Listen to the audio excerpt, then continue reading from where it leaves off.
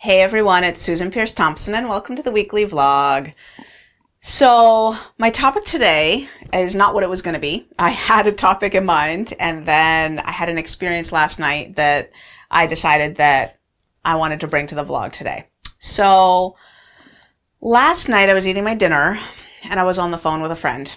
And I was eating my meal, I was on the phone with a friend, and the meal was over. Like, I finished my weighed and measured food, and as I'm on the phone, some little part of my mind thinks, oh, I'd like a little more food. And then I think, oh, I'll have a bowl of condiments. Okay, I just want to say that this story is not going to make sense for anyone who is low to moderate on the susceptibility scale at all. Those who are super high on the susceptibility scale will probably relate to this.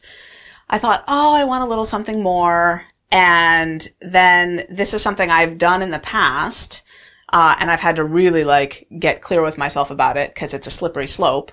But I thought, oh, I'll just eat some more condiments.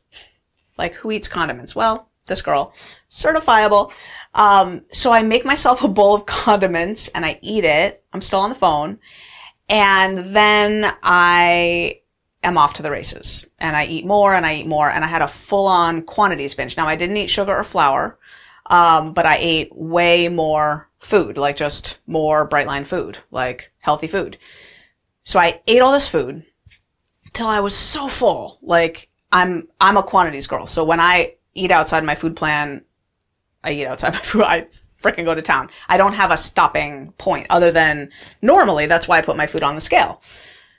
So went through that. And then I felt destabilized, as we do when we eat off our food plan. And I, at night, wrote out the Permission to Be Human action plan. Now, this is a set of 10 questions. It's in the back of the book, Brightline Eating. It's also a handout that we give out in the Brightline Eating Bootcamp. And it's a process for getting grounded again and back on track after you've broken the bright lines. I use it. When I break the bright lines, I use the Permission to Be Human action plan. It is so helpful. So as I'm writing through these questions, I notice two big things. Number one, I was on the phone. I was multitasking while I was eating. Number two, a little piece of me, even though I was so distracted, a little piece of me checked in and said, do I have a commitment contract right now? No, I don't. Does this really matter then? Not really. Will I get away with it? Yes, I will. And then I started eating. Now, this sense of I'll get away with it comes from the fact that over the last month, I've stretched my quantities or just full on broken my quantities actually several times, like 3-4 times, and gotten right back on track, lost whatever couple pounds I put on really fast. And that's a bad thing because it's a good thing and it's a bad thing because then the saboteur can come in and say, well, you get away with this, like you do this and it's okay. And I coach so many people who get into that rut. Now, my way of nipping that in the bud is to set up a commitment contract. And that works really well for me. And I will be setting up a commitment contract for sure. But I want to focus on the other thing, the multitasking during meals. That's what this vlog is about. Now, let me give you some backstory and some history. When I first started eating this way 14 years ago in a 12-step program for food addiction that was very structured, very strict, very effective, I was told, do not do anything while you eat. I want mealtime to be like, put out a placemat, light a candle if it's your thing, which it is. I love lighting a candle when I eat. And when you're eating, eat. When the meal is over, you can go back to, the rest of your life. I mean, I didn't have a cell phone back then, so it wasn't like my phone, but it was, your computer, your book, your whatever. But do not read, talk on the phone, be on your computer or anything while you eat. And I, said, yes, ma'am. I mean, I was a rule follower in that program. That's what I did, was I just did what they told me to do, and it worked. And looking back, I can see how in that program, they had a zero tolerance policy for deviations. Like any bite outside your food plan. I mean, one lick of a knife outside your food plan meant a massive overhaul in your life. You couldn't speak at a meeting for 90 days. You couldn't sponsor anyone for 6 months. You lost all your service commitments. You lost your voice and your standing in the community. There would be like positions at the World Service Board level that you couldn't now hold for 5 or 7 or 10 years. Like it was a big deal. In Bright Line Eating, we don't roll that way. Like you fall off track, like get back on track. But I can see why they taught me habits that would protect me so thoroughly from a bite off my food plan, like sort of wrapping me in bubble wrap, wrapping me in cotton wool, putting kid gloves on, like just keeping me shielded and protected and safe from a bite off my food plan, because a bite off one's food plan was a big deal. Like, that is the worst case scenario ever, is that you eat off your food plan. And that's how that community was structured. And so they had learned over the years all the things not to do, all the things that would be the beginning of a slippery slope. It was like that was kind of what they were just ninjas at, was avoiding the slippery slope. So not multitasking during meals is one of those things that's like, if you really don't ever want to eat outside your food plan, make your meals really sacred. Make them really clear, the boundaries before and after really defined, and don't be distracted during the meal or you might miss the end of it. You might sort of be fuzzy-headed, like I was when I was on the phone, fuzzy-headed about the fact that the meal is over. And what I'm finding now in my life is that the incubator of being the head of Bright Line Eating, which is weird to be, but it is my lot in life at the moment. I'm finding that the pressures of travel and, intensive cell phone use to be sort of staying up to what my team needs of me and stuff like that, and lots of work, of course, that pressure is creating an incubator, an environment in which all the cracks in my program that used to be fine when my life was much less intense, my automaticity served me well enough that I could make it through all kinds of stuff without falling off my bright lines because I had so much automaticity underneath me. But now, in this incubator, I'm learning or relearning, as the case may be, all kinds of lessons. And I'm kind of like, my highest self is back here watching me not be perfect with my food, which of course, there's a part of me that's not my highest self, but there's a part of me that's embarrassed and horrified and, embarrassed and horrified at the fact that my bright lines aren't perfect, and that I sometimes come to you and tell you that my bright lines aren't perfect, which of course I don't need to do. But I am also aware that I am in service of you. Like, I am doing this in service of our community, and these lessons that I'm learning are so helpful, And, I'm probably, I think one could say that me being perfect with my food would also really be helpful in terms of, me being a good leader of Bright Line Eating. But there are ways in which certainly I can see that the deviations, me eating off my food plan and then learning what I learn about it and coming back and sharing that with you, is often really helpful. Like the 4 S's of successful resuming, speed, do it fast, self-compassion, really focus on how you talk to yourself after a break, social support, and seek the lesson. And last night before bed, literally right as I was turning out the lights, I went through them and I said them out loud. My husband was in bed and I said, speed, self-compassion, social support, seek the lesson. And I thought, check, check, check, check. Like, I was already back on track. I'd reached out and talked with, my mastermind group ladies, and I'd written out the Permission to Be Human action plan. That's the seek the lesson. Like, I already was super clear about the 2 big lessons I'd learned from this, that I need to be under commitment contract, and that I need to watch my mindless eating that I need to do a mindful eating challenge, which is what I'm going to talk about next. And self-compassion, which I'm just really good at. Like, I just don't beat myself up.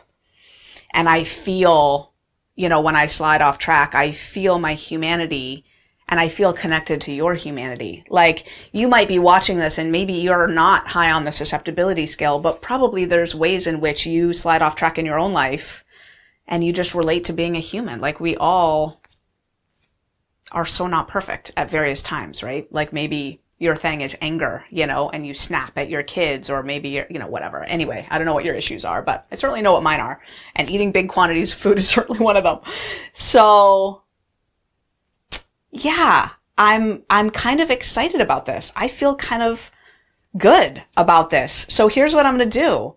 I'm going to do a 7-day mindful eating challenge. Now, I don't mean mindful eating as in like I did mindful eating once and they had me eat a wheat thin and it took 5 minutes. I don't mean like that. I mean not multitasking during the meal. I mean creating,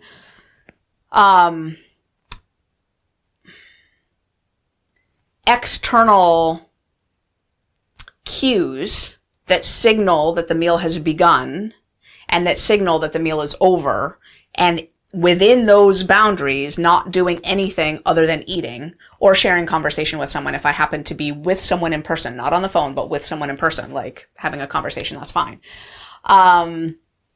So let me show you what I got here. All right. So I was talking with Marianne Marsh, who's one of my mastermind mavens, and she said, "Hey, Susan, I've got this book right here. It's called," this is just a printout of the cover of the book. It's called A Grateful Heart, Daily Blessings for the Evening Meal from the Buddha to the Beatles. And it's 365 blessings for the evening meal. And it's out in soft cover now, in paperback. I just ordered it on Amazon. But in the meantime, Marianne Marsh took pictures of a bunch of the blessings and she sent them to me. So my commitment for the next 7 days. Now, let me just say why 7 days, because I wanted to do 30 days. But I learned recently that 30 days is too long for me to do a challenge. It's just a long time. And I seem to do better with shorter challenges. And then I can finish that one and then create a new set of, what will be the word? A new set of like rules or, requirements that I feel beholden to for the new challenge. So I'm going to do a 7-day mindful eating challenge. And here's how it's going to work. For breakfast, lunch, and dinner, I'm not going to multitask at all. And before the meal, I'm going to say a blessing from this book. I'll read you some examples here. It's Amazon, so the book will arrive in 2 or 3 days. But in the meantime, I've got enough examples to get through breakfast, lunch, and dinner that Marianne Marsh sent me. And then after the meal, I'm going to say this, I don't know what to call it, I guess a prayer that I wrote just now, for this specific purpose. And no multitasking. That's it. Blessing before, no multitasking during, and prayer afterwards. And I think I'm going to take a candle and bring it downstairs to where I usually eat at the table. And I think I'm also going to get out a placemat when I eat. And so there'll be a placemat and a candle and a beverage and silverware, and I will sit down and eat. I know this is like how people eat all around the world, but I'm usually eating while I'm on my phone or on my laptop or reading, and just thinking that I'm, I don't know, gaming the system or something, or like, that I'm so busy that I need to squeeze it all in, and that I would, suffer if I didn't have those minutes to use, for multitasking. The reality is it's not good time. It's not like, that's not effective time. I would do much better if I just focused on eating. Like, what's that Buddhist saying? Like, when you wash the rice, wash the rice. When you chop the carrots, chop the carrots. So anyway, let me read you a couple of these blessings. They're so sweet. With the first mouthful, I promise to practice loving kindness. With the second, I promise to help relieve the suffering of others. With the third, I promise to see others' joy as my own. With the fourth, I promise to learn the way of non-attachment and equanimity. Thich Nhat Hanh. Okay, here's another one. This is from Rumi. I love Rumi. Okay. Friend, is sugar sweeter or he who makes the sugar? Friend, is the moon fairer or he who makes the moon? Forgo sugars, forgo moons. He knows something other. He makes something other. In the sea are marvels besides pearls, but none like the monarch who makes the sea and the pearls. Beside the water is another water, springing from a marvelous water wheel. Without flaw and unsleeping, it provides sustenance to the heart. Rumi is so deep, right? Okay, now here's a Unitarian grace. The food which we are about to eat is earth, water, and sun, compounded through the alchemy of plants. Therefore, earth, water, and sun will become part of us. This food is also the fruit of the labor of many beings and creatures. We are grateful for it. May it give us strength, health, joy, and may it increase our love. All right, so I'm going to read one of those types of things before the meal. During the meal, no multitasking. And then at the end of the meal, here's the prayer that I just wrote. So this is what I'm going to say every day at the end of the meal when every last bite is taken before I move on to my day. And I just wrote this. So it's not, there's no scripture here or anything like that. This is just, okay. Thank you, God, for letting this meal be enough. Be with me now in my bliss as I move forward for the rest of the day, using this fuel to be of service to others. Life is so good. I have it so good. I love you. Amen. I'm going to read that 3 times a day. I just love that. It just makes my heart happy. Grateful hearts don't eat. Grateful hearts don't need more food. So turning our hearts to gratitude is just such an effective way of feeling full and satiated and like we have enough and we are enough. So that's going to be my challenge. I'm going to do it for 7 days. I think I'm also going to put no caffeine in my little challenge here and sticking precisely with my Bright Line Eating food plan. I got back on caffeine I think 2 weeks ago after 5 months with no caffeine. And it doesn't throw me off too badly, but I'm better off without it. So I'm going to get off the caffeine, and that's where I'm at right now. And so I guess, just about this mindful eating thing, I'm always grateful that Bright Line Eating doesn't rely on mindful eating, because for me, as someone who's high on the susceptibility scale, mindful eating isn't enough. I don't consistently find my stopping place with food just through mindful eating. I don't. I do sometimes, but not consistently. And certainly not when life gets busy and there's kids at the table and, I'm emotionally, distracted and stressed and stuff like that. I need to weigh and measure my food to consistently know when the meal is over. When the plate is empty, essentially, the meal is over. But clearly now, when I'm multitasking while I'm eating, the end of the meal can get fuzzy for me. So, okay, lesson learned. And I just want to sort of wrap up by saying, I'm so unstoppable. I am so not perfect. And that's okay. And I'm so unstoppable. I've been feeling awesome lately in my Bright Line Eating journey. And, awesome even though I'm not perfect. And I feel okay about that. And I also want to say, I had to go be on TV this morning at 7:30 a.m.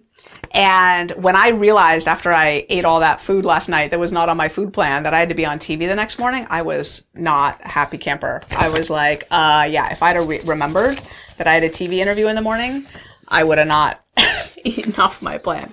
It ended up being fine. I'm sure nobody but me noticed the extra pounds I was carrying. But yeah, I can eat in one sitting. So, God bless me. The weight will come off super quick. And, it's if you're low on the susceptibility scale, you don't get what I was just describing. But for those who are high and into quantities, brutal, right?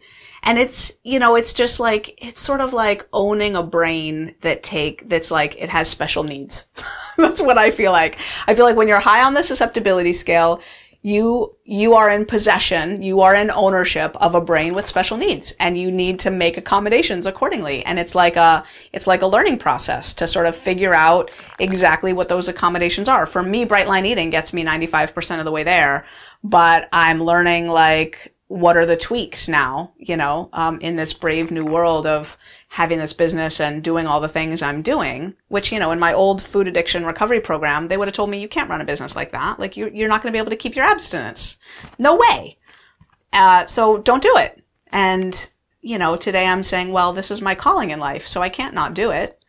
And, you know, when I eat off plan, I adjust accordingly. So anyway, that's the weekly vlog. Thanks for spending this time with me. I love you, and I'll see you next week.